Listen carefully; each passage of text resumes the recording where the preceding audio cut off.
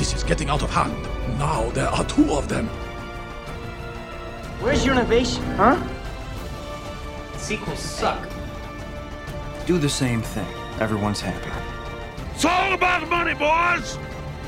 Here we go again. Hey guys, and welcome back to another episode of Franchise Fatigue. This is a show where we explore film series one movie at a time. I'm your host, Gabe Green, and with me as always, my co-host, James Hamrick. What's up, man? Nothing much. What's going on? I'm doing good, though 2 weeks is just a very, very long time right now. So this episode, we'll be moving into a new series. We just finally caught up with all the stuff that happened while we were in the MCU, and now we are moving into the Bourne series with 2002's The Bourne Identity, one of those defining movie franchises of the 21st century. But before we talk about that, we have to kind of make an announcement, kind of a sad announcement. We're going to be changing up the scheduling of the show a little bit. Up till now, we've been, for the last, this started in what, 20? I guess it started in either late 2016 or early 2017. And we've been doing weekly since then, or mostly weekly. We may have skipped a week or two here or there, but been doing pretty steady for the last 3-4 years. But now our lives are getting kind of busy, and so we're gonna have to move this from a weekly show to a bi-weekly show, which honestly has me very sad. But also, these last 2 weeks were kind of nice and relaxed, so there's that. So I'll come clean and say I was the one who pitched it, and I had a tinge of guilt. Because I was like, I'm about to have to go back to work, which means I'm going to be getting home later.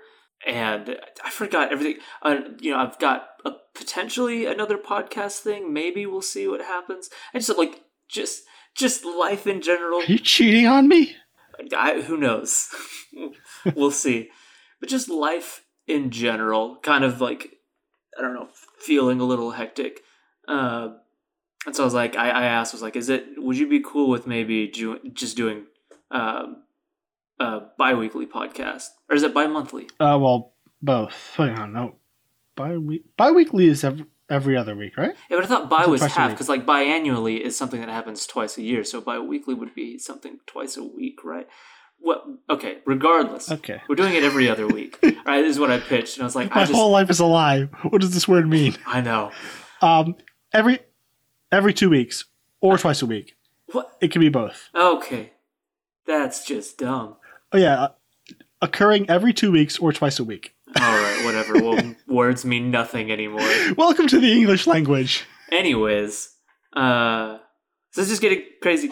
So I told him, I was like, yeah, let's just do this. But then literally within the same week, me and friends were like, let's put together a horror group and try to watch as many scary movies as we can. So right as I'm asking you, I'm getting pressed for time.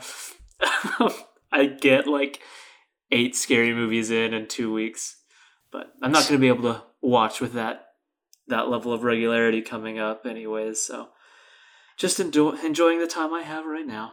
Yeah, but so we're just going to keep going, It's going to be every other week, but hopefully this will continue for a long time. And maybe, since it'll be a little longer in between, I might finally have to step up and learn editing. Yeah. Maybe once movies start coming out again, I might start doing a bi-weekly reviews of minisodes on new films or something. No promises, but that might happen. That'd be cool. If I see a movie worth talking about. So before we're going to talk about The Bourne Identity, I want to ask you guys, if you enjoy the show, to please take a moment to head over to iTunes and leave us a 5-star rating and review. It'd be very helpful, and also subscribe while you're at it. And also like us on Facebook to keep up to date with all the latest episodes and to give feedback that can be read on the show. And speaking of said feedback, I asked our listeners what they thought of The Bourne Identity. Drew Dodgen said, "It's been a long time since I last went through the Bourne movies, but I do remember enjoying them.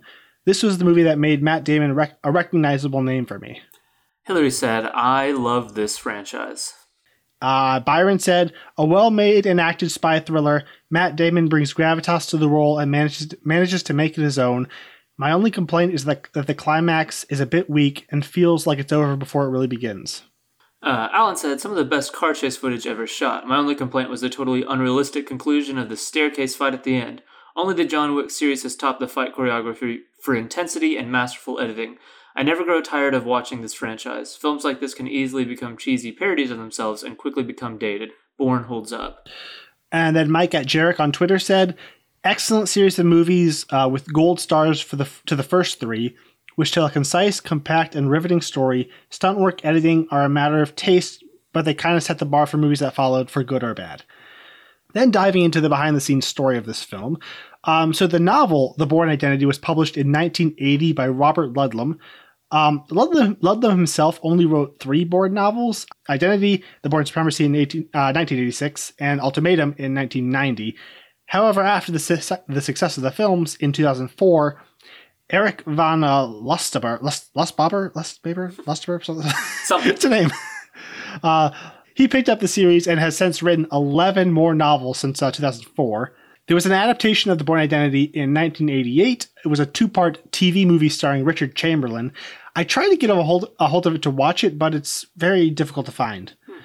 Flashing forward to the late 90s, Doug Liman, who had long been a fan of the books, was working on his debut Swingers and decided to attempt an adaptation. He spent the next several years acquiring the rights and working on a screenplay with writer Tony Gilroy. He said a major inspiration in the writing of this film came from his father, Arthur Liman, who was a lawyer heavily involved in politics. Particularly, he was involved in the investigation for the Iran-Contra scandal. Then the film was set up at Universal, and writer William Blake Harrison was brought on for a rewrite. For the cast, Matt Damon has famously played Jason Bourne. Lehman actually had a bunch of different actors in mind for the role. Originally it was going to be Brad Pitt, but he had turned the role down to star in Spy Game, which is another movie I actually like a lot. Other names that were sought were Russell Crowe, and then some Russell Crowe and Tom Cruise. Tom Cruise at that time I completely understand, but a couple of names that are just like stick out to me is Arnold Schwarzenegger and Sylvester Stallone were both approached as well. Those would have been that had just been the studio. Yeah, because it definitely feels not what Lehman was going for. That movie would have just been, I feel like, fundamental. Okay, we got to figure out, is it Lyman or Lehman? I have no idea. I pick one said and Lyman. I say it the whole time, and then I hear somebody else say it the other way, and so I adapt, and then I say it that way, and then I hear somebody say it the other way, and so I'm just in a perpetual state of feeling stupid, like I'm saying it wrong. So today it's Lehman, tomorrow it might be Lyman. I don't know. Okay, we'll just be fighting about this the whole time. But yeah, regardless, whichever way they went, had they gone with either of those, would have just fundamentally changed this film. I mean, you put Schwarzenegger in there, it's Total Recall again. He eventually decided on Damon. He found that he understood and appreciated the fact that, like, in addition to an action film, it is also very character and plot driven. So he needed somebody, who could actually carry the emotional weight of the film. Damon also really wanted to prove himself, potentially as an action star, since he wasn't really in a lot of these action-heavy films at this point. So he did a lot of his own stunts and went through quite a rigorous routine getting ready for the film. And it's weird looking at his filmography before this, and it is just a lot of little indie movies before now. Like, he was a name. He was definitely a rising star at the time. Yeah. And there's a quote from him where he's talking about, he was working as an actor for 11 years before Good Will Hunting. And he was talking about how different life was. Day to day, he would experience no real discernible change in his life for 11 years as an actor. And then overnight, after all that time, it's like all of a sudden he's a huge star. And so after that, he really got seen. He was in Saving Private Ryan, Rounders, Dogma, Talented Mr. Ripley, and everything. And then I guess the real big one after that would have been Ocean's 11, which kind of created him, or cemented him as a star. And so you can definitely see why he was also like a bankable name at that point. For the rest of the cast, you have Frank Potent, Franca Potent, however you pronounce her name. I'm sorry, we're just going to butcher all the last names this episode. As Marie Kreutz, the wonderful Chris Cooper as Alexander Conklin, Clive Owen, who I like even more after our series of minisodes, as the professor, Brian Cox, who I always really love, as Ward Abbott. Adewale Akinoya Agbaje. You know, that wasn't bad. I think that I got that 90% right. Maybe. As Nikwana Wambasi. Gabriel Mann as Danny Zorn. Julia Stiles as Nikki Parsons. It was weird to me because I am kind of culturally aware of the trilogy, and her face is what I think of more so than Franca. So whenever I saw Franca, I was like, wait, I don't really remember her. And then she showed up, and I was like, her character must return, because I picture her when I think of like female stars of the trilogy, but we'll see how that unfolds. Orso Maria Guerini as Giancarlo, Tim Dutton as Eamon, Nikki Naud as Castell, Russell Levy as Mannheim, Vincent Franklin as Rollins, and then we've got some other cameos. One I noticed real quick, Walton Goggins appears as a Treadstone research technician. I'm a huge fan of him, and so I know that very unique mouth and forehead. This guy he's unmistakable. Now moving into the main production. Shortly before shooting, Tony Gilroy went off to write the Russell Crowe film Proof of Life, and David Self from such films as Road to Perdition and The Wolfman was brought in to keep working on the script. According to Damon, he did a massive page one rewrite that turned it into a much more generic action film. Then they had Gilroy come back and brought the script, trying to bring the script back into its more original shape as they were moving into filming.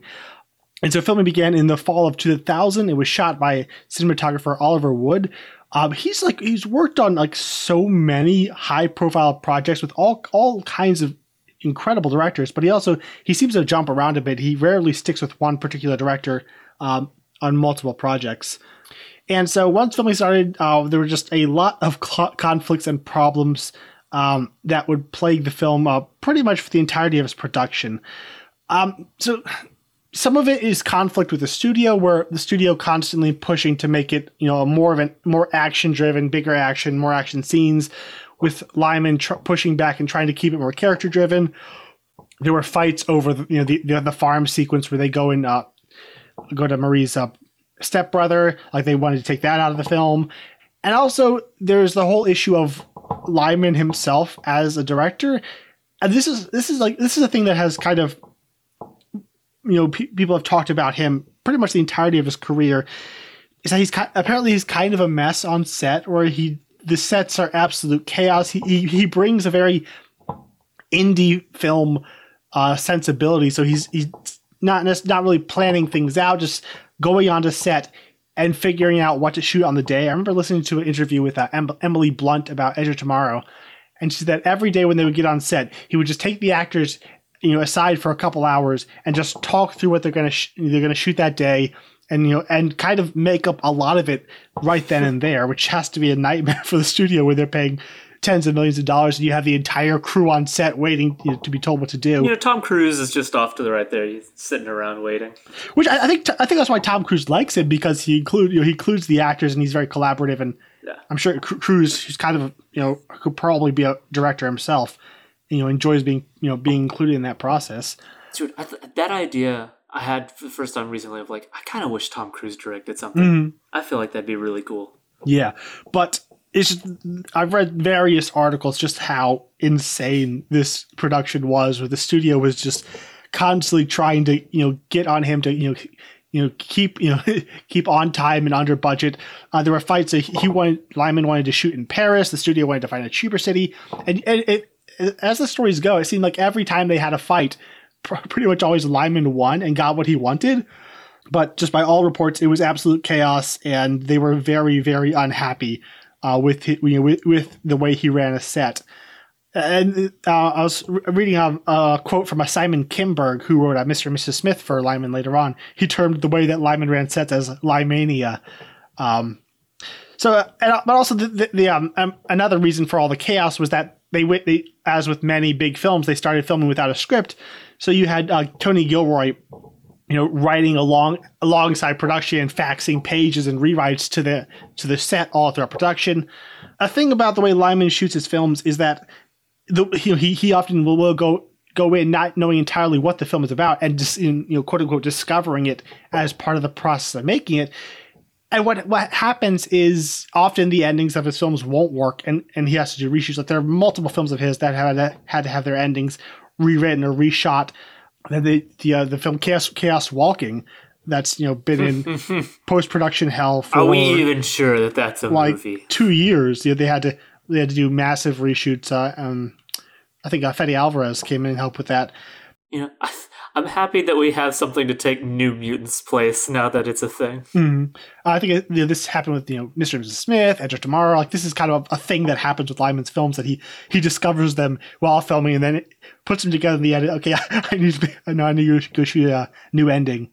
So it was crazy, and the studio was not happy with him, and they fired him after this and brought on Paul Greengrass for all the sequels. Despite this being a pretty decent success. That's something else that really surprised me, is because Paul Greengrass, I had associated both Doug Liman and Paul Greengrass with the trilogy, but I had kind of assumed that maybe Liman wrote it and Greengrass directed them all. So whenever it said, whenever I saw no sign of Greengrass in the first one, it's I really know nothing about this trilogy. It'll be interesting to see what it feels like without his direction. It was his baby out of the gate, and if he hadn't, burned so many bridges, I'm sure he would have continued. For the post-production, it's also not free of its own drama. Carter Burwell was originally hired to score. However, he had composed and recorded what Lehman felt was a very traditional score for the film, and he ended up rejecting it. So, and most of the money that they had kind of budgeted towards the film score had already been used. And so he ended up hiring John Powell, and it was originally conceived to be almost completely non-orchestral. That's why it sounds very percussion-heavy, guitar-heavy, a lot of different electronic-sounding moments. They were able to bring in some strings later because Powell wanted to give it a cinematic quality. But yeah, he was brought on way late in the game after a complete original score had already been composed. Even more Lymania. There you go. And one thing I forgot to mention is that the reshoots to reshoot the ending, another reason the studio wasn't happy was they cost the film another additional $8 million, probably not just the reshoots, but just the entire chaotic production plus reshoots made the film go $8 million over budget. Well, that's not nothing. So ultimately, after all of this, the film was released on June 14th, 2002. Okay, so I have a very long history with this series. How growing up, your family will have these staples, these films that you'll always go back to, and the Bourne series was one of those. We just watched them all the time, and I've always liked it. I don't even remember the first time my first time seeing them. I remember my first introduction was actually through Supremacy, and I'll talk about that later. But they were just a part of growing up, and kind of seminal films, for me, and honestly for film culture as a whole. But so yeah, I don't really have a big story. It's just that they were always a part of my life growing up. Seems a bit different for you. Yeah, it's so the Bourne series was always something that I was cognizant of. Like you said, it was such a big entry point for a lot of people who are in action now. It's I love it. I love action because of Bourne. It really changed the way action was done. It's funny, Bond was supposed to kind of be the series that really tread the path for action films, and then the whole series ended up adapting after it flopped, and the Bourne series kind of became the new benchmark. So it was always something I was very aware of, but I hadn't seen. I'm having trouble even remembering if we ended up finishing it. So I saw the first Bourne movie maybe 6 or 7 years ago, And rewatching it now, I question whether we even finished it because I remember like we ended up starting it at like 1 or 2. So I don't know if I just fell asleep or if we stopped. Like that entire whatever happened was a blur. I just remember we had a friend over to watch it, and for some reason we didn't. We may not have finished it. And when did Legacy come out? Legacy, I think, was 2012 or 2011. Okay. Then my first exposure to the series was actually Legacy. 'Cause I didn't 2012. 2012. Yeah, I hadn't seen any of the Bourne films yet, and I think it was my dad and my brother and my cousin were all going. Like we just kind of had a guys' day, and we're like, oh, let's go watch a movie. And like the Bourne series is like the ultimate, hey, like watch a movie with your dad kind of series. So we're like, well, let's go watch the Bourne Legacy, and I knew nothing about it, so that movie, like I didn't really understand most of. Like, I understand the plot that was specific to it, but there were all sorts of, references to stuff that I was unaware of. So that was technically my introduction to the series. But like my first viewing of The Bourne Identity, I remembered almost nothing about it. So yeah, my relationship with it has been kind of weird in that I've always been aware of it, but what I've seen, I just, it didn't really take hold in my memory. Which is also why I was excited for doing this, to really get into a series that is so important in film history. All right, so moving out of that, I'm really interested to see your perspective on this. Coming into it in like now the era of filmmaking seems to be in a direct backlash against the Bourne style with your John Wicks and all that, and the Mission Impossible series. They feel like they're made kind of to be like anti the more chaotic quick cut style. So going back now and watching the film that's or at least one of the films that started all of that, how does it work for you? Well, it's funny. So my biggest fear going into this was the idea that we're now facing the backlash with very clean, clear cut like action choreography, but I feel like this is not in its infancy, but it's the new norm, and we're just now kind of out of what Bourne did to action films, like the last Taken movie wasn't that long ago, and that was like that's the go-to example of this is what that in Casino Royale we're like, this is what Bourne did. This is why these movies exist. So even though we're that's not necessarily all the rage anymore, it's still very present in films of the last few years. And so my fear was I see so much of this. Is it going to be one of those things where you go back and you watch the thing that did it first and like, I appreciate it, but it doesn't do much for me. And that actually wasn't the case here. I think it's because it's not just enough to like replicate a certain style, but it's ultimately all about execution. And so much of the execution of this style now feels very aimless. I think when we've talked about action films before, we'll talk about how a lot of times shaky cam feels like a crutch that people who, like directors who aren't good with choreography and staging, use to hide that fact.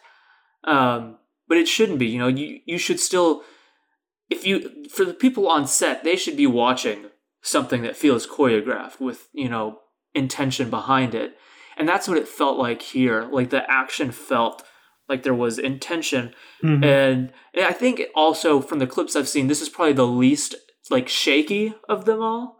So for me, like I didn't really, there was no like, oh, okay, so this is what it is. Like, I guess I'll just have to kind of get used to this. I just ended up really enjoying the action from the get-go. It's interesting. So you have like Saving Private Ryan, which kind of employed I think would probably be one of the closer comparisons of that time period to this.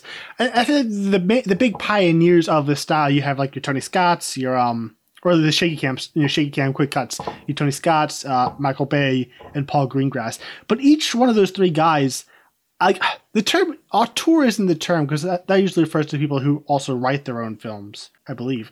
They're artists with each one has their own clear visual style. Like, this is what they do, and they all three of them I think do it well.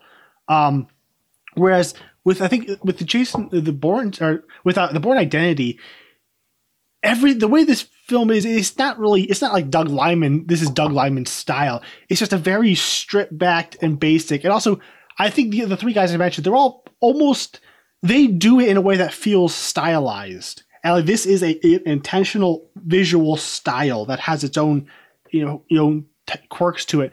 Whereas I feel like with Bourne Identity, it's almost like an anti-style. Like it's a film that is so stripped of any kind of visual flair. And it was just, looking at the color grading is so drab and gray. And the way he shoots locations, like we're used to, in Bond films or other spy movies, when we go to Europe, it's all these like gorgeous helicopter shots of the landmarks and everything is so pristine. And even in the Cold War films, it's all very austere and gray and concrete. But here, he really gets us down into the streets, and like you feel the cold and the snow, and you feel like you can smell the fish. Like he puts you like into the very kind of grungy depths of these locations in a way that just feels so grounded and realistic. And just the way he shoots it, it's not, I wouldn't call it shaky cam because the camera isn't really shaking. I think it's mainly just a constant moving steady cam with a lot of quick cuts and a total disregard for like a 180 line. That's the thing I noticed. He just jumps over the 180 line. He'll just shoot from any angle he wants to. And it gives it a sense of chaos, but and that's the fascinating thing about this style. Like there are directors that can do it. I think Greengrass can do it. J.J. Abrams can do it. And make a quick cut shaky cam style look good. But so often it just looks terrible. It just looks lazy, like they don't know what they're doing. But it's so hard to point out the difference between like this person knows what they're doing. Usually when I say someone knows what they're doing, it's like a J.J. Abrams or like a Wes Ball, where yes, it's shaky cam, but I also feel like they had that storyboarded out and they knew exactly what they're doing, and it all cuts together seamlessly. But it doesn't feel like that here. This feels very loose, very spur of the moment. Like if it feels like what you would get from what I described of Liman's style previously, and yet it doesn't bother me, which I don't entirely know why this time it doesn't bother me, and I think it works so well together. But it just does. It just fits together. It all edits together so well, and it gives the film this sense of realism and momentum and energy that is just so watchable.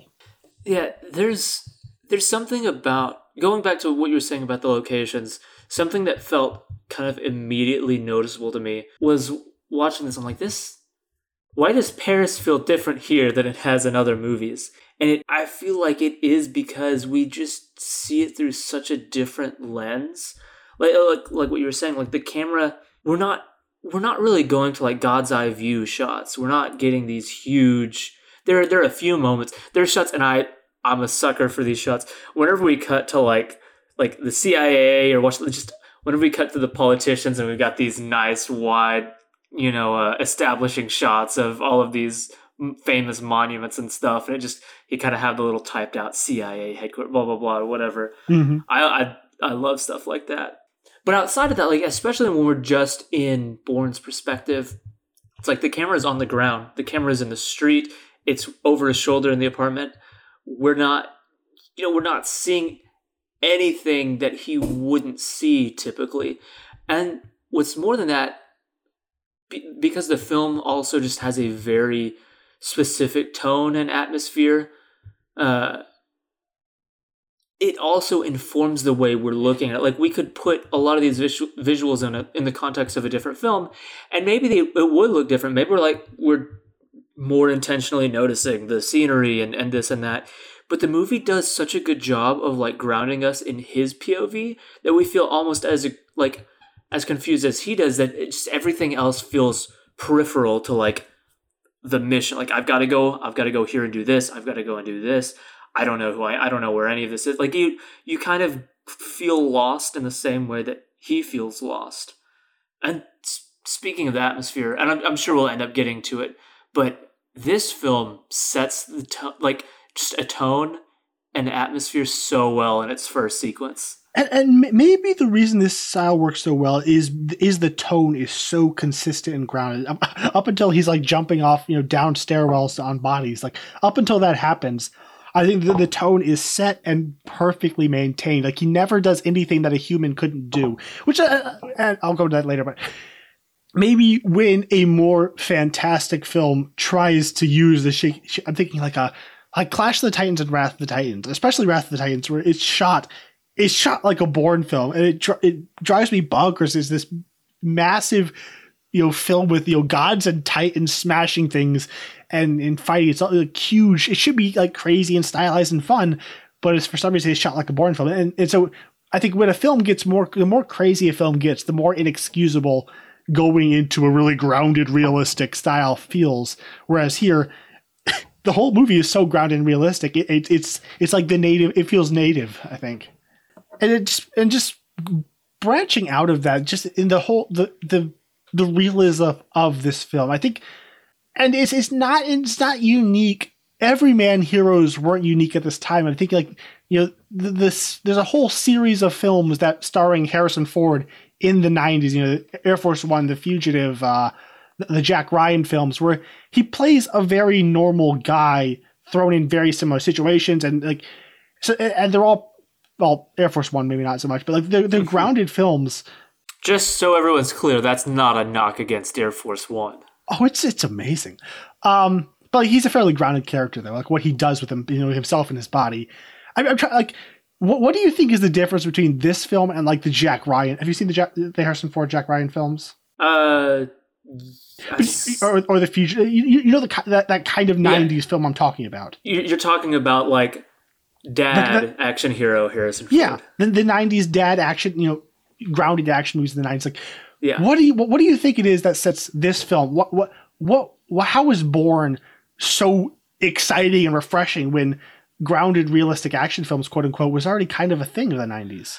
I think part of it really is Bourne as a character and Matt Damon's portrayal of him, because what grabbed me most immediately with this, especially, and just going to that opening scene, which I talked about, the tone that sets right at the beginning, it creates this kind of intrigue. It robs us, or not robs us. It doesn't give us any sort of information. There's nothing that we know, and so we see the bullet wounds. We see the hip bank account, all of these crazy things, and we don't immediately cut away. He's on the boat for a bit. We see him he's helping the fishermen. We're kind of establishing the fact that we don't know what's going on. And I think what just feels so different and unique about this is there's almost a participatory feel that you have with Bourne as the movie goes on. There are these moments where, he's speaking languages. I don't know why I know that I don't know how I can speak this, but I just can. And some of my favorite moments early on are those little moments of realization you see in him when he's like, I know exactly how to take these guys out immediately. And you just see it happen. And so I think a lot of it is there's definitely intrigue in those other films. I really love Jack Ryan stuff. There's intrigue there, but we're always, I don't know, we're always a lot of time we're in the know, and we're very much we're working with everybody. We have this command center that we are working with, and we understand why we're going after who we're going after. But this movie just drapes itself in mystery and intrigue and robs every bit of knowledge from its lead. So even when we're kind of doing actiony things, it still feels like you never lose that sense of mystery of what's around the next scene. What's going to happen? Even our lead doesn't know what to anticipate. Mm-hmm. And interestingly, that's something I noticed in this recent watching is just how little mystery there actually is. He doesn't know what's going on. He's constantly asking questions, constantly searching. But pretty much the second scene in the movie tells us that he's a government agent who is on a mission to assassinate someone. It's funny how it grounds us so well in Bourne's POV of confusion and the desperate need to know, while also letting the audience in on the secret. It's interesting how it balances both sides. Yeah, speaking of that, that's something that I think sometimes works against the film's favor. And I might just need to rewatch it and see if it's just kind of an expectation that I unfairly placed it on the film, because I was surprised when we found out who he was and what his mission was so early on. You know, we've got several scenes of dialogue just between Brian Cox and Chris Cooper where they're like, oh, well, I tried to do this and he failed and we're trying to get him back. And, you know, we've got these agents and this and that. I'm like, oh, but I know it's all about him trying to discover his identity. So I think, like, I took all of that information at face value, but the film, especially from Bourne's perspective, it still shot itself like this mystery intrigue thriller. You know, it's still, it wore the clothes of a movie with a big reveal at the end. And so I feel like I took that as there's something they're not telling us. There's something just around the corner. Because it is still very much carrying itself in that kind of vein. So I think that's part of why one of my issues is I was both intrigued and not intrigued, but like, and not bored. All the words I'm looking for are maybe carry a bit too much negative connotation, but like I was intrigued in where we were going, but I was sometimes wondering like why I'm intrigued or what I'm intrigued in. I'm like, this is interesting and this is cool, but what do I not know? The movie's treating me like I don't know things, but so I was constantly waiting for this reveal, but I didn't know what to be anticipating because, you know, his identity is revealed so early. So I'm like, I'm excited. I'm ready to be like, oh, this is it. But in other movies, whether it's Ray's identity, it's his identity, it's anybody, like you kind of know the thing. You know the question that you're waiting for the answer for. And here I felt like my body was tense. Like I was like, okay, I'm waiting for something. The movie's telling me I'm waiting for something. And then you get the last confrontation with Chris Cooper. I'm like, okay, so what we were waiting for was Bourne to catch up to us, I guess. So that doesn't... that and the final reveal of what happened on the boat and why. Like, that's the main final reveal. And as a reveal, I have mixed feelings on it because it almost feels more like a bone thrown to the audience to be like, you're right to root for this guy. He's got a good heart. It felt maybe a little weird in the moment that Chris Cooper is just dumping all of this info to the guy. I don't know. Maybe it does work. I love how that scene plays. I'll probably talk about it later, but I love how that scene plays out. I do agree that it doesn't take the shape of how this film normally would, and there would be a massive, oh, this is who you really are. You're something, you know. And I kind of like that. I think it sticks to its, you know, grounded, quote unquote, realistic roots, and you know, it never really goes into cliche on that front. I think. I think. And I don't know, maybe if it were to be reshot and edited like this, it turns out it wouldn't work as well. But I almost wonder if what was going on with Wambasi was more of like this very background-ish thing, like just maybe we catch the tail end of different conversations. We always feel like there's some sort of external conversation that we're not privy to. We see clips of it on the news in the background. Just some way to kind of like plant the idea of some sort of political, controversy happening just like outside of the frame constantly, and then be like, this thing that's kind of been on your mind is actually the whole, like that was the point. But it just feels like they played their hand so well. So yeah. I guess I'm just thinking like you don't have to have it any less grounded in realism, because that's maybe my favorite aspect of the film. So you keep playing with all the pieces that the movie already has. You show the piece maybe later. Mm-hmm. And I think elements of that mild anticlimax at the end is the fact that it was, you know, being created on the fly. You know, not everyone can be Chris McQuarrie and do that. Although I gotta respect the fact that it never lies to its audience. It plays completely straightforward. You know, everything he knows we know, and everything the CIA knows we know as well. You know, there's never a moment where like, oh, well, like you should have told me that. And, you know, where it feels like they're hiding information for a fake reveal or something. I would agree, like we're talking about the end of it, I do agree that there's a small price is paid for this type of realism. At least for me. Maybe not for the viewers, but for me, I love it for its realism. And like other films, say like a Roma, which is very different type of film. Like when you think of movies that are very going into maybe dramas as well, but films that are very realistic, that film has its own pleasures, and there are types of satisfaction that you can only get from a very realistic movie. But at least for me personally, there's a ceiling for how much I will ever love a film like that.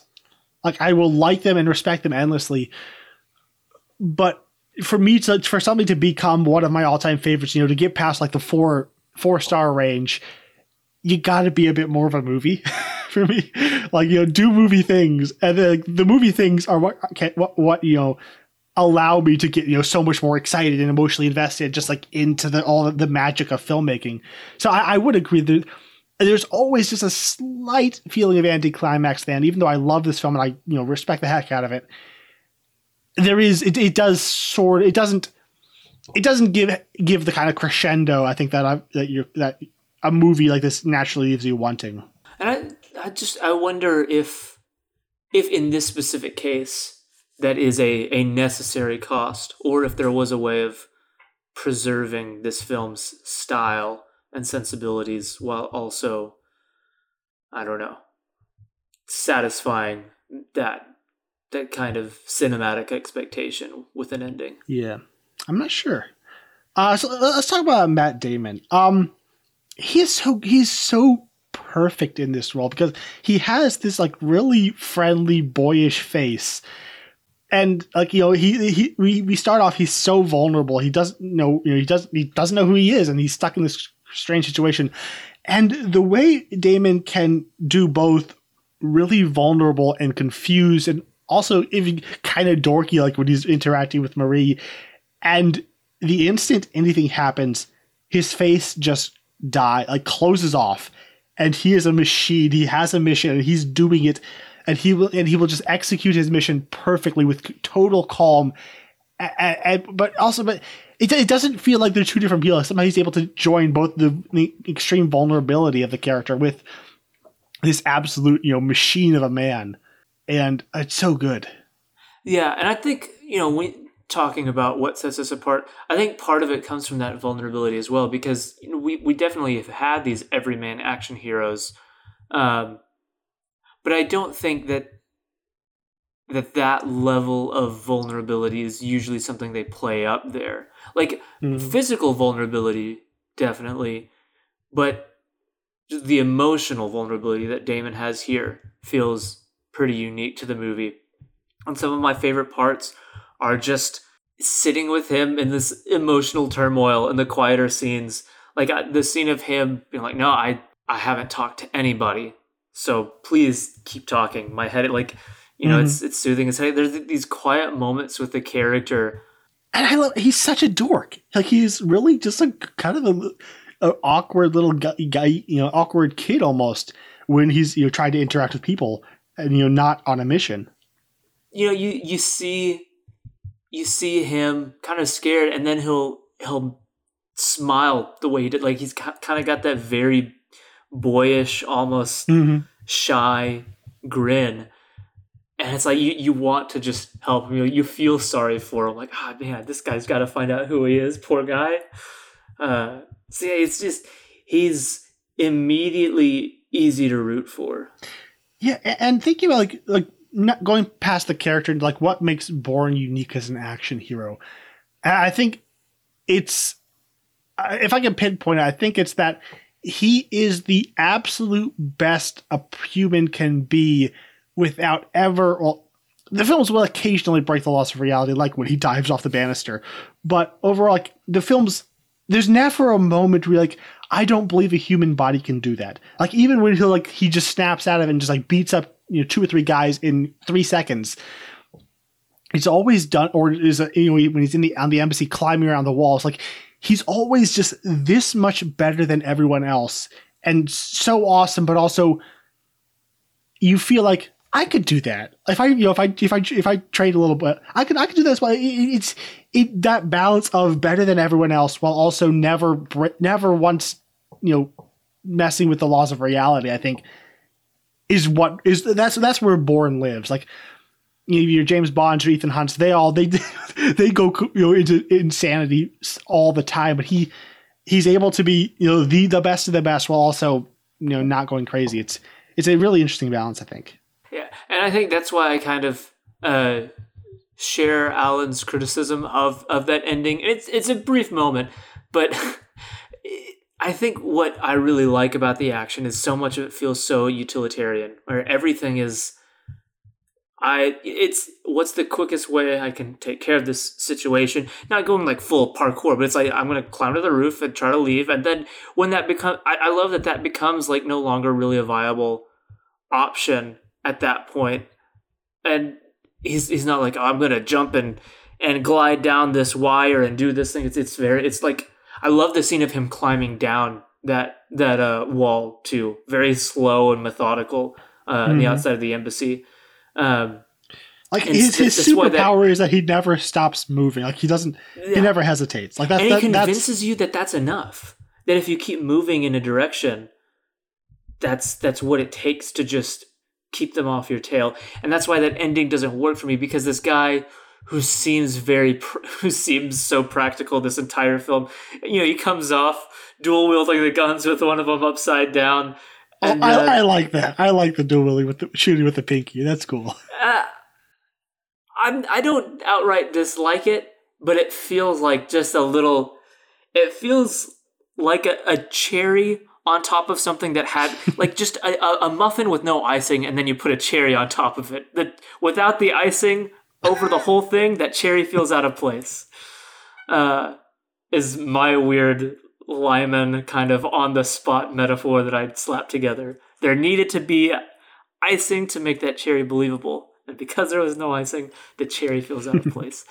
But like, it was a little bit comedic watching him just like bash the guy through the little like the guardrail and fly down, especially since the way they land. Like, they don't sacrifice realism in the way it looks like these bodies just drop from the ceiling, and it had this, like, ragdoll element to it. And then when he gets up, you're like, this doesn't match up with what I just watched. His legs are both broken. Yeah, like, you see the way the first body lands, and the way he lands on top of it and bounces off, it's like, ooh, that looks really brutal. They didn't go for style in the way that whole thing was shot, with the exception of the one, like, the hero shot of him shooting the guy. But outside of that, it felt very practical. So whenever it looks as practical as it does, and then he kind of gets up and walks away, I'm like, that doesn't feel right. Yeah, it feels like it's out of a different movie, different type of movie. And I think this is where the action shooting, I think the conversation becomes interesting, because I think so with the backlash against this, the quick cut style, people are like, everything has to be smooth, it has to be wide shots, you have to be able to see everything. But I think with pretty much every backlash ever, they kind of missed the forest for the trees, in that, yes, this style has been so badly misused that it's kind of become hateful, but it came about for a reason, because it has its uses. And like, remember the beach scene in Saving Private Ryan? That's the same style. You don't have that without this kind of cinematic style. And the whole way, you have to be able to see the action, and believe me, I love that as well. I love your clean wide shot action sequences, but I feel like here, not being able to see all the action is kind of the point. Like when he's in the park and the two cops, and he stands up and both of them are on the ground in about 2 seconds. I feel like it kind of puts the audience in the position of, like, if you were someone who was standing by, and only saw that out of the corner, like, this guy is so crazy and is so fast that, or it puts you in the shoes of the guys getting beat up. Like, by the time you realize you're actually in a fight, you're already on the ground, knocked out. And I feel like the fact that you are missing moves and not everything is in camera, I feel like is kind of the point. And it's all just part of the energy and intensity, and just like, this guy is so good feeling that you're supposed to have. Yeah. Like, I don't think it wouldn't look the same if it was just a wide shot where we saw everything. Like, it's a trade-off, but I think in some films I really wish they didn't make that trade-off. But here I think it's all of a piece with what this film is doing. And it's why I think the Bourne's it's effective. It's why this look became the norm for a decade, is because it's effective. And if you're going for realism, then this really gives you that. So I guess the last thing in terms of the film's tone and overall style that I really like, I like that the film plays it straight. We had conversations the day before, maybe not the day, a few days ago, just about sincerity in certain films, and something, the idea of like a film being aware of itself and kind of winking at the audience, that's not inherently bad. A lot of that is largely up to taste, but I feel like because, especially like somebody like me who really loves horror, I feel like horror is having a whole lot of, we've had several years of films aware of tropes and aware of the genre and being very open about that. And you kind of get that in a lot of different genres, and action isn't an exception. So you have a lot of like, a lot of kind of winking at the camera, at the audience. I haven't seen Tenet yet, but I've read some reviews that just really make me want to burn up the entire, I don't know, film critic circles. Like, let's stop, y'all are Tenet being criticized for, one of the quotes was like humorless.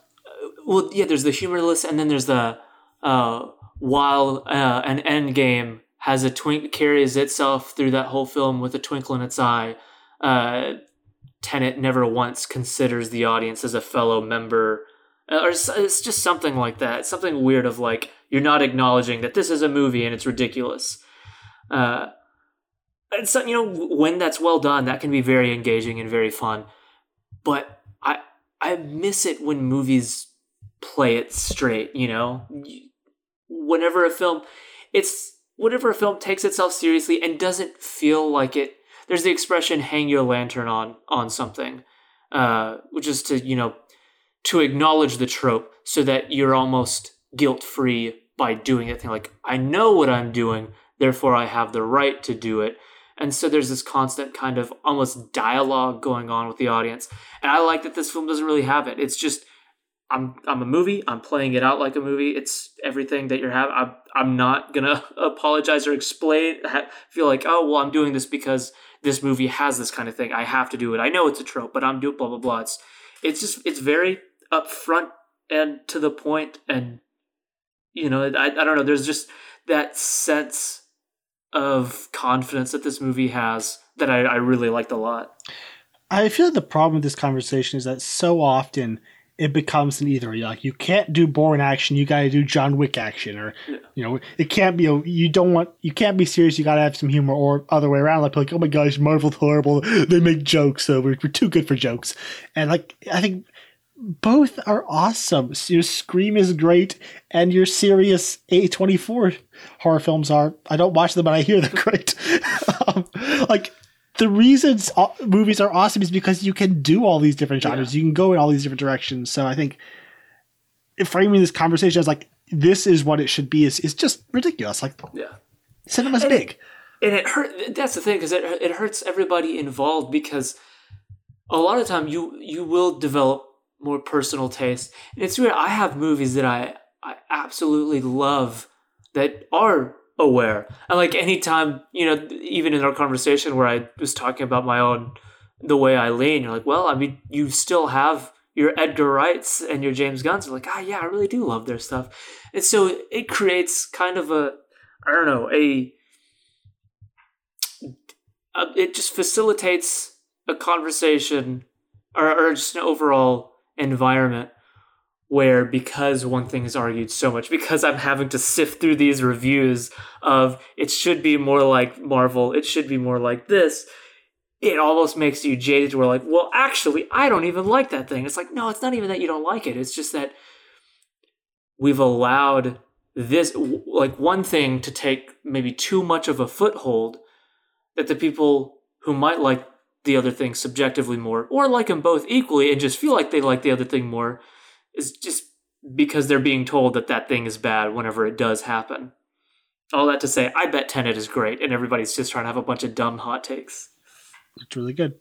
And it's actually it has its jokes too. Nolan has a great dry wit. Where are we? Back to Bourne. And I think all the supporting characters, it's not a huge supporting cast, but I think they're all pretty good. Franca Potente, I don't know, that's what I'm going to say, as Marie. I like she feels very real. She's like really messy, just kind of always looking a little kind of the worse for wear. Just the way her kind of friendship and then relationship with I've been watching Bond as well, so I keep trying to say Bond. I just watched 3 Bond films over the weekend.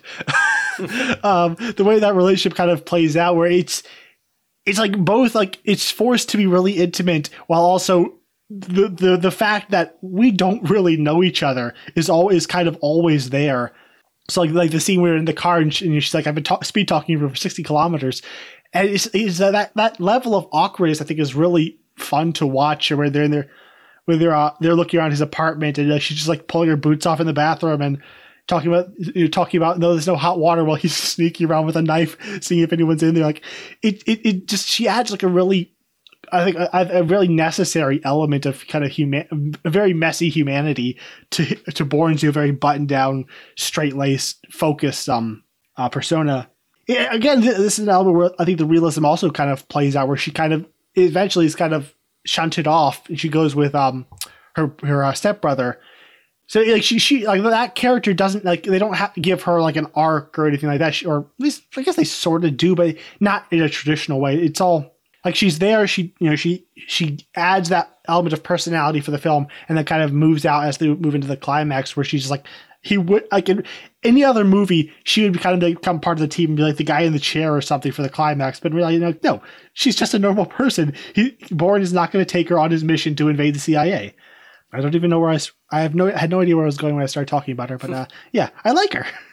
Yeah, so I like her a lot too, and I think one of the things that I really love that they did with her is that she doesn't feel like the obligatory, we've got to give him somebody to kiss, like what she represents in the film, and you kind of spoke to this, is the idea that she's a necessary presence in the film to draw out his humanity.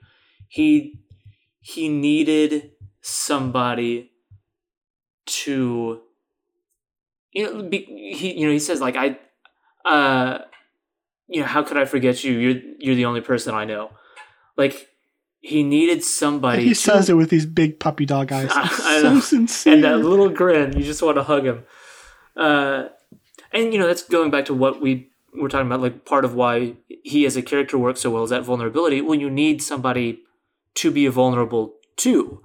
And I think part of what makes it work in terms of, making her a female character is, he would feel more vulnerable in front of this person. He would feel, I don't know, it's their dynamic facilitates the kind of shyness in his character more than just like another, oh hey, I'm just another like buff 30-year-old dude, let's become friends. It's the kind of the awkwardness in their apartment and the slow kiss. Like you feel like everything that she's in this film, I'm putting this in a weird way, she's there to create that kind of shyness for him to bounce off of. The type of character that she is, who it seems like her life has kind of been something of a disaster. Like it's believable that she could be, swept up into this and become, join in on his mission to find himself. Like it doesn't feel unrealistic when she's going in and getting information from the hotel for him. Like, yeah, I was gonna say, like, that's part of what feels so like smart about the way they wrote her characters. You can't have a second person suffering from amnesia, but you can create a character with a backstory that does allow for what they do with these two characters. This person who does have very little stability, very little grounding forces in their lives by way of relationship.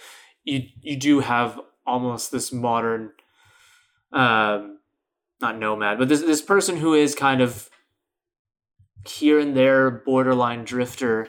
Doesn't someone call her a gypsy at some point? I think so. But that may... like one of the Treadstone guys. Yeah. So yeah, you definitely you create somebody who could realistically fall in with what Bourne is doing. And something that I like as well with the end is that, you know, he saves the day, he wins and everything, and he goes back and he finds the girl and blah blah blah. We've seen that 1,000 times, but here it doesn't feel like it's giving in to a trope. It feels like it's arriving there organically because of like conversations exactly like the, how could I forget you? You're the only person I know. What makes that reunion feel so earned and organic? He could probably get together with Nikki. He's met her too, so he knows two girls. There you go. But it makes sense that now that, he's trying to either reclaim or not reclaim, but create a new identity. He would return to the one single relationship that he has any sort of investment and memory of.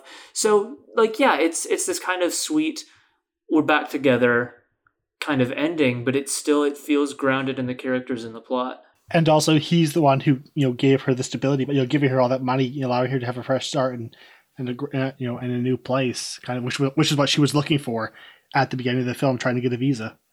She brings out she allows us to see that the good man, the protector that he is, like when the assassin comes into the apartment, and she like any normal person, she's kind of frozen and in shock. Like, he went out the window. Why would he do that?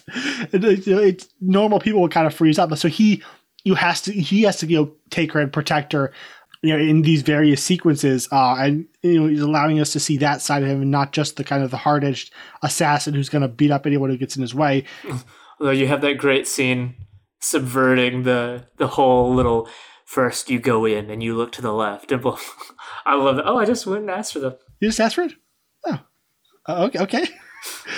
Yeah, like he constantly has to go out of his way to protect another person, not just, otherwise like he would just move throughout this entire film without ever speaking to anyone. And so that's actually a good segue back into something that I missed talking about his character. Something that I just was constantly aware of during this movie was he seems very altruistic. He is he's taking care of her. He very clearly... Unless you're a security guard, then you're just screwed. Yeah, that's, throw you down the staircase and break your neck for all I care. But, he is very careful with her. He's very kind to her. And clearly, down to the last minute, I took out 30,000, but the rest is for you. And she says, is this it? And he's like, I'm sorry, it's all I could, just where his mind immediately goes.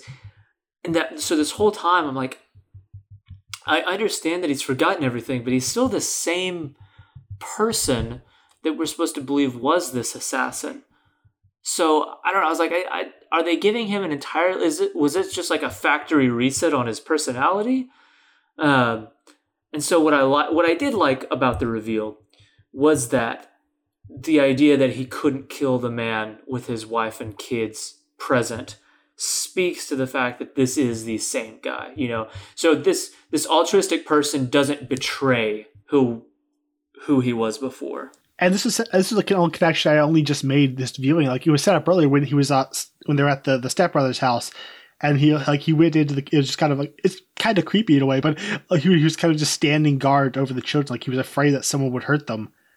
And then when he thinks the assassins come, he kind of snaps into protector mode, making sure her stepbrother and the kids will be safe, kind of setting up for that final reveal. Like that is who he is naturally. Moving over to the kind of the Treadstone side of the story, you just have two absolutely fabulous character actors in Chris Cooper and Brian Cox. They're so good together. Cox is like so condescending, and Cooper is like amazing at looking like uncomfortable and resentful, and just their conversations where Cox is just like bearing down on him, and he's like making all the excuses, or just lying. Like he's a really terrible liar. How on earth did he get this job? Yeah. Is it just because he has no scruples? I don't know. What it almost reminded me of was a very stripped back, grounded, and realistic take on the dynamic between Tarkin and Krennic, of like the one guy who's who's just way more politically savvy and aware, and the other guy who's just constantly in a place of proving himself. Like when you try, like, oh, I think Bourne went and killed Mombosi. Yeah, that makes sense, right? He would do that, wouldn't he? It's so ridiculous. They're like what usually happens? They're supposed to turn their thumbs in, and he asked the other guy, he's like, is that what happens? How long? He's like, 24 hours is I guess the usual. Like, they're very clear. That other guy is, I don't remember his name, but he's really great as, put upon assistant. Yeah. I just like just how kind of grumpy and what a bad boss Conklin is. Where he's just yelling at everybody, but he's also kind of intelligent. He knows his job, but it's just the way he's constantly just put on edge and uncomfortable, and just having the worst day of his life for this entire movie is fun to watch. And just Cooper being uncomfortable is wonderful. Something that I also really liked about the Treadstone side of things was, I have no way of knowing what all of this realistically looks like. Obviously not Treadstone, but just like what this behind closed doors stuff looks like. And I kind of like that they didn't go sci-fi tech and stuff. It's just like a bunch of guys at computers, not even in like these elaborate kind of sets and stuff. It looks like just closets tucked away in any government building is where this stuff is happening. Yeah. That's something that always, every time I come back and watch this movie, it kind of surprises me in that, I don't know, for me, whenever I think Bourne, I think, the command center. Every spy movie has it. We have all the 100 or so techs, all, their desks and computers all facing towards this giant screen that's a wall. And then you have like the platform whereon the main villain paces back and forth and yells things and point at the screen and information, exposition. Like, every single spy movie has that, and Supremacy, Ultimatum, and all the ensuing Bourne films have it. So I've always kind of connected with that. So every time I come back to this, like, oh no, there's just 8 guys with these big, these ancient box monitors in a closet. That's Treadstone, and it's like it kind of throws me off, but it's also kind of refreshing. Like, if this was a movie about Treadstone, they would be the underdogs. Like, there's this little known CIA program with overbearing bureaucratic bosses trying to shut them down as they desperately try to make things right. Like that's what they feel like half the time. Like, they're understaffed. Towards the end when they're closing down the Paris branch, like it's just Conklin and 3 French agents and Nikki. Like, they don't have unlimited resources. There's always, when they're sending assassins, they're sending them one at a time. Whereas I feel like later on, both in the Bourne series and all of the spy films, like, it feels like they have unlimited resources. Here, they are actually, like, they are also threatened by Bourne. Like, they're threatening him. He's a threat to them, and it actually feels like difficult. You can't just call 1-800 goons in Paris and have 100 guns at your door.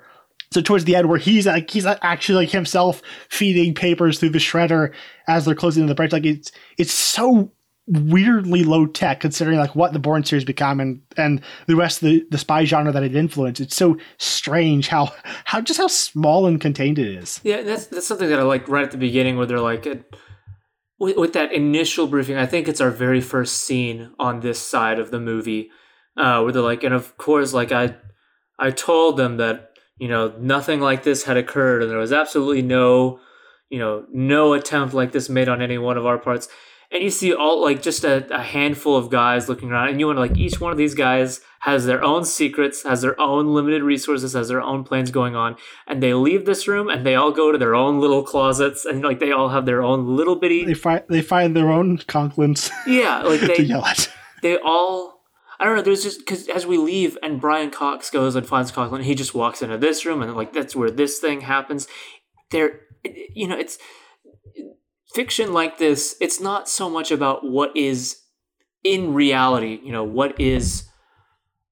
what all of this would actually look like. It's about what can be bought as reality, what looks and feels realistic. And the idea that all of this is going on and Brian Cox gets out and he goes down and he walks down a couple of halls and he finds... He finds his little closet and he goes in there and there's his own little tech team in there with their computer. Like it feels realistic. Like my mind just sees that and says, I believe that. So I like that aspect of it. And also, I love that they're all normal people. Like they're not actors. Like it doesn't feel like they went and got like a half dozen like super pretty actors. Like they're all just like normal, like Walton Goggins looking people.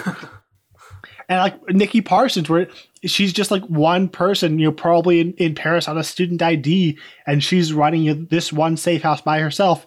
And like even she is like kind of scared of the assassin. Like when she meets the guy in the middle of the night, and she's like, they all feel like just normal people, probably fresh out of college, as doing a job as an analyst.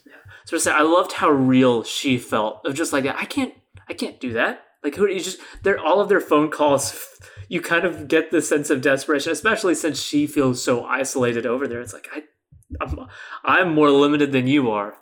Speaking about Brian Cox, something that I love, and it's like it's the scene. You're like, yeah, this is why he's not dead like Chris Cooper is. This is why he's higher up.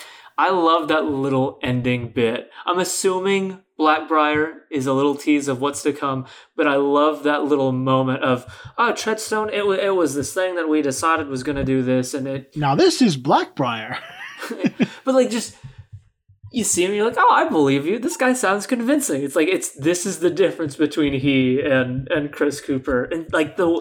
Okay, I'm just imagining Conklin in front of the Senate, and it's painful. I can assure you that none of this had happened, but it's such a weird thing. It's literally like 20 to 30 seconds of the movie, but just like that, the way Brian Cox like waves it off with the wave of a hand is like, it's all but been defunct now, but Blackbriar, what we're doing here is, and it just feels, I don't know, the way he says it really worked for me. I'm like, this guy, he worked his way to where he is.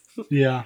Another little, it's a little thing that I love from him is when after Bourne kills Clive Owen, and he calls in and like check in, and he just walks over, presses speakerphone, and just gives Conklin a look like, we all know what's going on.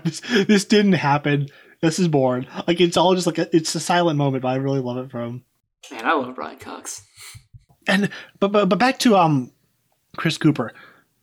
My favorite scene from him is at the end when Bourne breaks into the safe house, and he has Conklin at gunpoint, but the moment Bourne has to ask a question, Conklin just kind of grows and takes over the scene. Like, this man has a gun in my face, but I am running this. I'm running the interrogation. I'm interrogating the guy with the gun in my face, and it's this incredible switch where he just completely owns it, and he gets what he wants. Up until he makes Bourne unhappy and then he gets knocked out. But like the way he's able to just slap the gun out of his face, and you just don't have a damn clue what you're talking about. Like it's incredible. That whole maneuver he does where he turns the table on him and he almost makes it. He finds a way to almost make Bourne feel like he messed up. Like unacceptable. Yeah, like you're. Makes him question, like, was there some moment along this whole journey where had I just complied with something, it would have been like, they would have taken me back in and restarted. Like, you get this sense that he's really planting that doubt in him, where he's like, you don't understand, you're jeopardizing all of this. Where he does feel in control, like he would. I don't know if he played it a little different at the end. He could have convinced him, like, now you just got to come back in for debriefing. You aren't, none of this, we were never trying to kill you, kind of thing. You get the feeling that he was actually close to walking away, in control of that situation. Mm-hmm. And I like the way Bourne, going back to Matt Bourne's character, where like for the first half of the film, he's like, really, I need to find out who I am, and every single thing he finds out about himself, he hates. Like, and by the time he realizes I'm an assassin, like, I don't like who I was. I just want to walk away and not find anything else out. And I just enjoy that, where it's like everything he discovers is horrible. And there's that scene with Clive Owen after he shoots him, and they're both in the field. And it's like, you get the headaches. and got such terrible headaches. And I feel like Clive Owen's character, I don't think he has a name, but he's like... He was referred to as the Professor. He's also just a dude whose life has to be absolute loneliness. And now he has this moment with another person who understands, and he just like lets it all off his chest. Look at us. Look what they make you give, which is, I think, is a great line. But it's like he's like another lost, lonely dork who also kills people, and he has this one moment to connect with another person who just killed him, and he's gonna take it. It's really sad. It was especially sad because I'm like, no, he's the driver. He's a good guy. But the action scenes, we haven't even talked about the action scenes all that much. They're awesome. The apartment fight is just crazy. It's the quick cut, intense, super intense style. But then the little touches they have, like when he picks up the pen, and every time the guy hits, he like stabs him like twice with the pen. The pen in the hand is kind of iconic. It just makes me incredibly uncomfortable to watch, but it's amazing. Then the Paris chase, it's so good. We haven't talked about John Powell's score. It's amazing. Just the opening theme, when he's in the water, it's just this really sad, somber music, kind of the Bourne theme as we see the flashing lights really puts you in the mood of the mystery. But also his action music, especially the theme he has in the car chase, is really exciting. I feel like the music is like 50% of why these chase sequences work. It's like, when you think like nothing terribly crazy is happening, all the crashes are pretty standard, which again, you're going back to the reality, but it's just all edited together so well with this propulsive music that you're just gripping the side, the arms of your chair. Yeah, that was something that I also like in my mind was thinking as the music first started kicking in. I was like, oh, I bet that the music isn't gonna age well, because a lot of music from action films of this era, you can tell they're like, something got popular, and so everything was that. Bring in the Limp Bizkit. Like, it's just that kind of like, oh, we're the cool new action genre. We're all young, cool people in black, and I don't know. It sounds immediately like as soon as it becomes out of style, it ages it like right then and there. And so I really liked the music here. I don't feel like it ever really showed its age too much. And even whenever it was kind of more of the era, it never went too full deep. Like the music kind of felt like, and I guess this is what Lehman wanted, was it matched the film in tone. And when you kind of strip something to as basic as this was, it kind of is impossible to age poorly. So like this very percussion heavy with those small moments of like kind of classical somber strings, like that's never gonna not sound good. And then the Moby song at the end, I don't know, for me, like that, the strings that come up, or it's probably electronic, but it sounds like strings. That the sound of the opening notes of that song, and like the lines that go through the credits, like that's like so quintessentially Bourne to me. I think we've pretty well covered this film. So let's move into our star rating and final thoughts. So James, what do you give this film out of 5 stars? And I was going to say, where do you rank it? But so what do you give this film out of 5 stars? So I go 4 stars. I really liked it. I think I'm more emotionally invested in it than I am with a lot of these kinds of films, because of just how much I like Damon as Bourne and how immediately endearing he is as a character, how much you want to see him succeed, how much you really like the dynamic he has with Marie. These are just people I like, and because they don't lean into the cliche, you don't feel like, oh, I've seen this a dozen times. Like, no, that's Bourne, that's Marie, and that's their specific dynamic, and that's their specific journey. And so yeah, I really like it. I like that it takes itself seriously. It plays it straight. It just tells a small, cool spy thriller kind of story. The action's all really cool. I love the very snow-heavy atmosphere. It looks and feels cool. These kinds of spy thrillers, if you set them during like in snowy locations, it's just an automatic bump up in the score. It immediately looks cooler. So yeah, like there are things that I don't that I'm not the biggest fan of. I do think playing all of their cards so early on, while still presenting itself as if there's still like an air of intrigue over everything. Kind of, maybe I just, like I said, maybe on rewatch, I'd be like, oh, that was kind of something that I was bringing to it. But it did. So I felt this feeling of, what am I supposed to be looking forward to? Like, where are we going? Like, I'm here for the long haul. I'm here for the ride. I'm liking this all. But what's the reveal that I'm waiting for? Because I feel like I know everything. And I do think that mixed with, like the two guns and the jumping from the fifth store, like the climax doesn't completely work for me. With all that being said, like there's never the moment where I just feel like this is incredible. That was one of the greatest things I've ever seen. But it's consistently very good from start to finish, I think. It's a very watchable movie. I think that's like what Liebman kind of specializes at, just movies that are incredibly entertaining to watch in the moment. And I think also there's none of them even though I like them all, none of them really stand out in my mind as classics. Maybe Edge of Tomorrow would be the best one, I think, of the lot. But most of them are just like really good, entertaining times, like Mr. and Mrs. Smith, The Wall, American Made. They're fun movies that don't.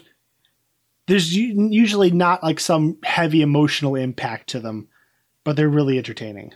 And that's the case for me. I also give it 4 stars. I think it's kind of the quintessential spy movie of the early 2000s, but also I think, as I said before, that realism kind of puts a cap on how much I can love it. But it's still it's so watchable, so entertaining.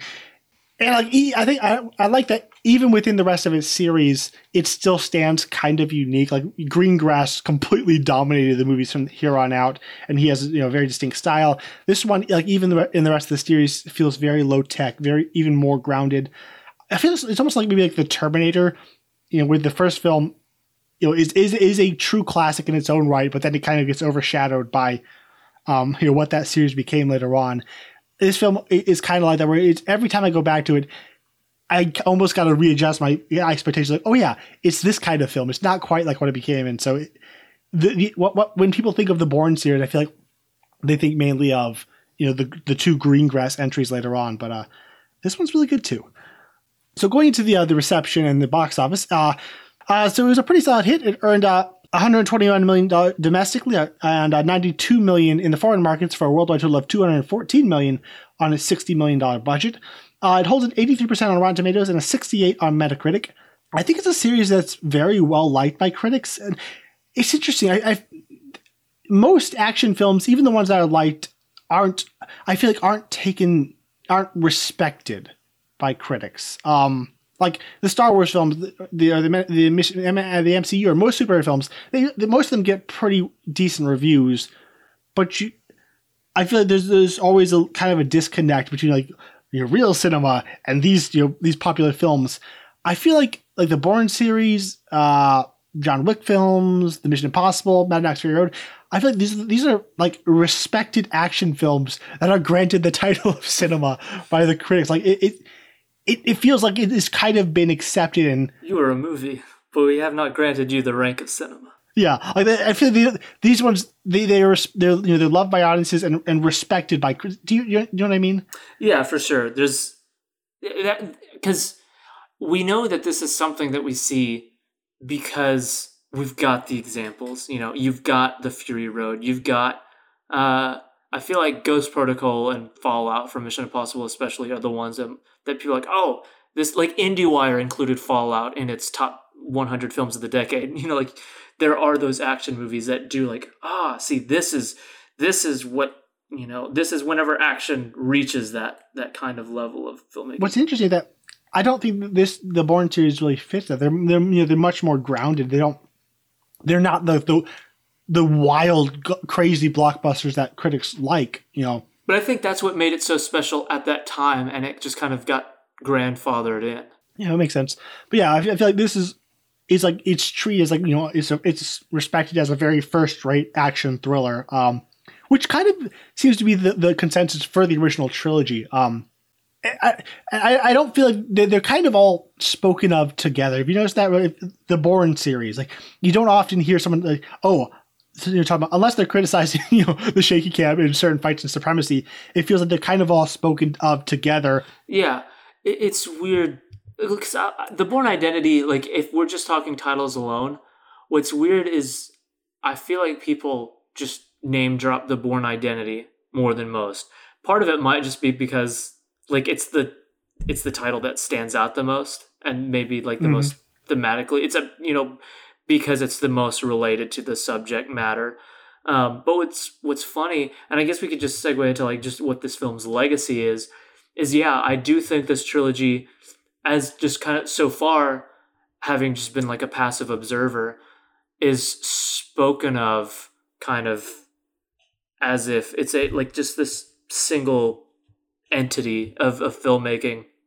So much so where I remember there was a video that was critiquing action, and they were saying, like, they was being very respectful of the Bourne series, and they were saying, whenever Bourne came on the scene, it changed things forever. But in the whole time, they were just saying the Bourne Identity, like the Bourne Identity came and changed this, and the Bourne Identity looks like this. They're like, to see what we mean, check out these two clips. And they showed, like, it was probably one of the infamous scenes from Taken 2 or 3 or whatever. And they're like, and compare it to this. And it was from, like, the apartment fight from, is Ultimatum? Ultimatum. Like, yeah. And so this whole time we're talking about the Bourne Identity came and changed the landscape, and the Bourne Identity came and did this. But and they're saying the reason it can do that is because the Bourne Identity looks like this. And they're just showing clips from other entries in the series as if they are like this single unit. So yeah, this film's legacy, you kind of talked about it with your Terminator comparison, where it's like people say identity, but it feels like there's this referral to the whole thing, and maybe even more so towards what came about. It hasn't lost any respect. Nobody's saying, oh, it was good, but the sequel's improved on it. It's just some of the uniqueness of it might be lost, while none of the respect has been lost. I'll be very interested to compare the styles, especially filmmaking style between this one and the subsequent films, because Greengrass, he does a thing. But I guess morphing that into the larger legacy of, it's interesting, like, I feel like we kind of conflate, like, when we're talking about action filmmaking, you have 9/11 and the way that kind of pushed a more realistic terrorist-based kind of action filmmaking. It was much more grounded. But this film was made before 9/11. And so it kind of it felt like it came out at just the right time as the nation was getting more serious and more somber. It was able to to take that aspect of action filmmaking and become, and in a way, it's weird how to describe it. Like it created something. It kind of came at the right time. So I don't think you have a Batman Begins without Bourne. Certainly not a Casino Royale. Yeah, Casino Royale. I feel like those two films are kind of, they're coming in and taking that and running with it, and are what changed the look of action filmmaking for so long. I mean, still a lot of action films are using this style. So it's just interesting the way this film kind of, and then, well, again, we're saying this film, but it's a process of over a couple of years, because we just had The Matrix, so you still had all the Matrix ripoffs as well, like all the early 2000s slow-mo stuff, but the Bourne won out, it seems like. The fact that this style became so entrenched that we had to have the counter movement of the John Wicks coming in, and now that's what people love. It's just, I just find the way filmmaking style evolves so fascinating. I don't know if I have much to say about it, but what do you think is going to be the next? Where are we going to go after this? I feel like you have to wait until what's popular gets to the point almost of self-parody. You've got to wait until the genre becomes like a caricature of itself, so you know what to counter, Because the current John Wick style has strong weaknesses. I mean, there's a reason not most action sequences aren't shot, in long, wide takes. Eventually, if it's not done well, it becomes, slow and ponderous, and you see all the facade kind of falling apart. So like it's going to become tired when lesser filmmakers use this style and it looks really boring and dull. So we're waiting on that. We're waiting on the lesser filmmakers, I feel like. We need the Taken sequels of this style to come in and show us what this looks like when it doesn't work. So are we going to go back to what, like a John Woo, kind of like more back to stylized slow-mo kind of swirling cameras? Like Matthew Vaughn's been doing that this whole time. He's just been doing his own thing with action throughout all this. Completely oblivious to what everybody's doing, and somehow people still like him a lot. I don't. We won't know until it happens. But I'm really wondering what the next big thing will be. All right, so that was our review of The Bourne Identity. I hope you enjoyed it, and if you did, again, I'd like to ask you to please head over to iTunes and leave us a rating review. If you want to like us on Facebook, we are there as Franchise Fatigue Podcast. You can follow us on Twitter and Instagram as @FranchisePod, and you can find all our other episodes at franchisefatiguepodcast.com. And where can people follow you, James? You can follow me on Letterboxd. I am there as JL Hamry. It's JLHAMRI. You can also find the both of us over on Facebook at The Outer Room, a Star Wars group. This is a Star Wars group where we love all things Star Wars, and we talk about Star Wars in a positive light and the things that we like about it and that we're looking forward to. Because, we've got Mandalorian Season 2 next month, and we've got, all of the High Republic stuff going on. Just it's a nice place to escape a lot of the drama that surrounds the franchise. So if you're still excited about everything going on, and there's a lot to be excited about definitely join us over there. And I am also on Letterboxd, and there's Gabriel Green. I have a YouTube channel called Greenery01 where I put up various videos. I just put out a trailer mashup of The Last Jedi and the Snyder Cut Hallelujah teaser, which awesome teaser. Well, that was the Snyder Cut one. I think my one's pretty decent too. But yeah, I really like both of them. Thank you. So that channel is called Greenery01, and you can follow me on Instagram as Gabe the Great Green. So I'm looking at my notes, and I have next week tab written down, and I'm feeling sad now. Not next week, 2 weeks from now, we will be talking about The Bourne Supremacy, the first of Paul Greengrass's installments. And did he just do the 2 extra here, or did he come back for? He did Ultimatum. Then Tony Gilroy took over for Legacy, and then he came back for Jason Bourne, the one in 2016. Okay. Well, until next time, not week, we will see you in the sequel.